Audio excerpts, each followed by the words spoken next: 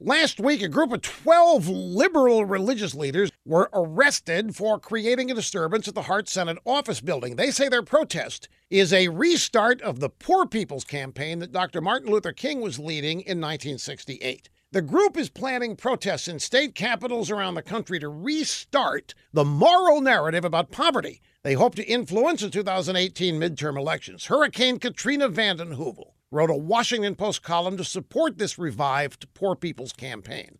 And folks, it was a litany of the usual liberal complaints: income inequality, mass incarceration, voting disenfranchisement, catastrophic climate change, really hard on the poor, and all the rest. Her major thrust was that Republicans care only about the rich and big corporations while the little guy suffers and suffers some more. So 50 years after Dr. King's Poor People campaign, the left wants us to believe that nothing has changed. There's been zero progress. America is unjust. It's unfair, hell-bent on discriminating against people, throwing innocent people in jail, making sure the poor stay poor.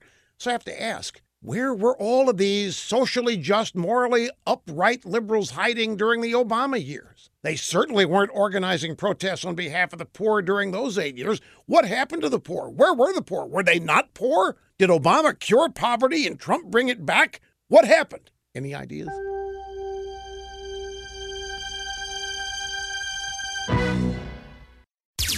With Rush 24/7, you never have to miss one word of the Rush Limbaugh Show. And now, new yearly members get Rush's exclusive tumbler. Sip from Rush's wisdom all day long with Rush 24/7 and Rush's exclusive tumbler. It's our best tumbler yet. Check it out at rushlimbaugh.com. You're listening to the EIB Network.